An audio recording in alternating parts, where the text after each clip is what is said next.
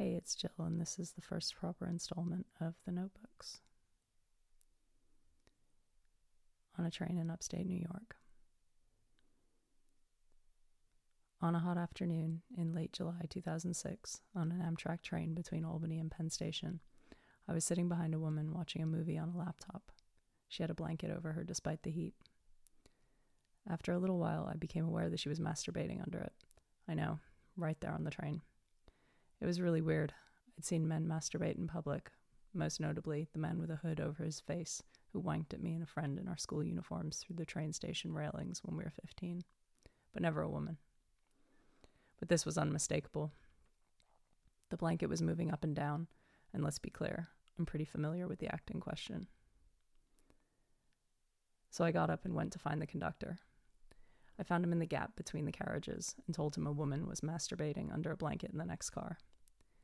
His uniform was rumpled and his face sweaty in the hot afternoon. He looked me up and down. "Did you like it?" he asked. Now, stick with me, because there's a point to be made here. Kathleen Jamie has written beautifully, pithily, about the lone enraptured male genre of nature writing, exemplified by Robert Macfarlane. I would extend it to include travel writing more broadly. See, for example, Paul Theroux, Patrick Leigh Fermor, Bill Bryson, the list goes on. The lone enraptured male is everywhere. There aren't so many lone enraptured females.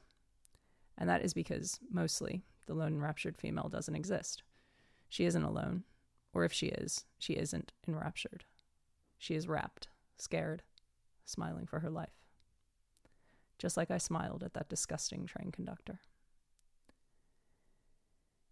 It might also be because women are more inured to people-pleasing, and people don't like to be written about.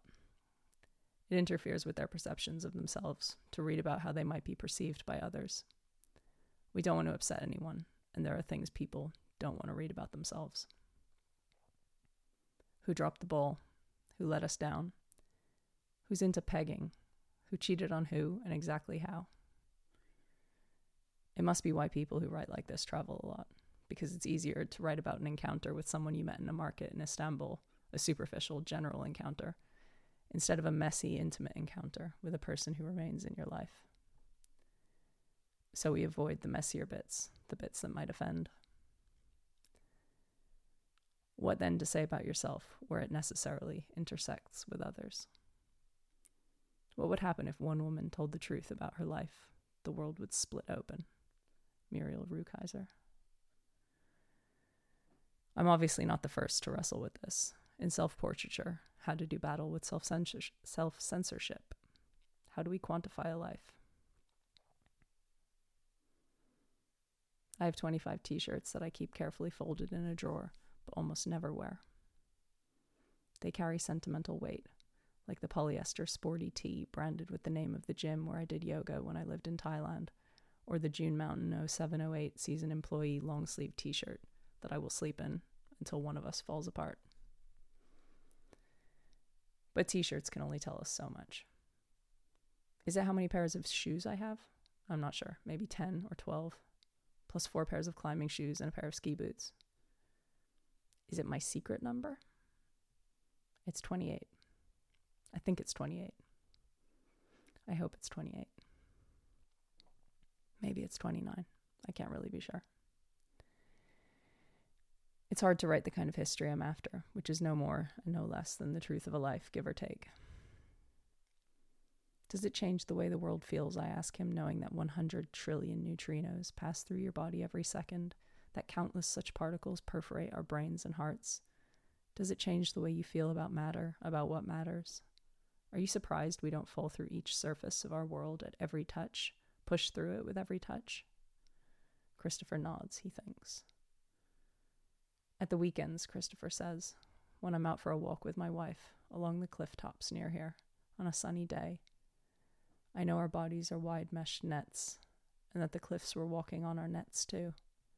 And sometimes it seems, yes, as miraculous as if in our everyday world we suddenly found ourselves walking on water or air. And I wonder what it must be like sometimes not to know that. From Robert Macfarlane, Underland. I'm feeling like the cards of life got shuffled and redealt, and this is a good life. That is as miraculous as walking on water or air. But it could have been another way. There were so many improbabilities. Come with me as I squint into memorial recesses. The old life slides out of focus, and the new one sharpens. It's early 2010, the middle of the recession.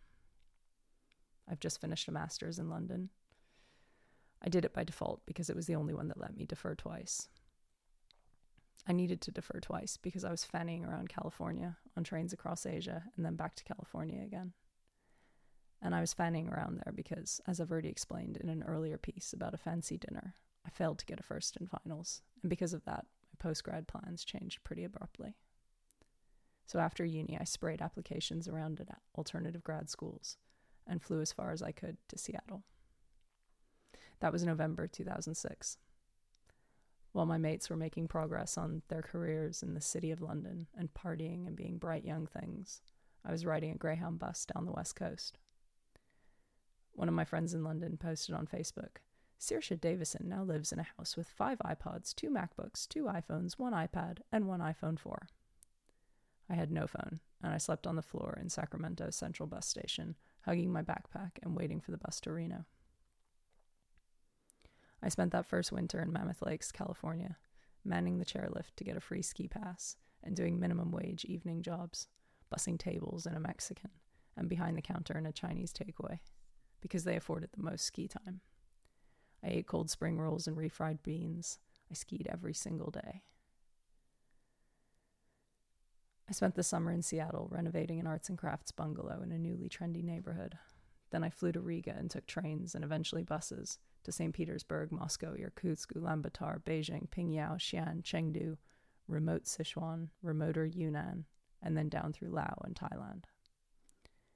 I ended up back in California again. At Burning Man in August 2008, the theme was The American Dream.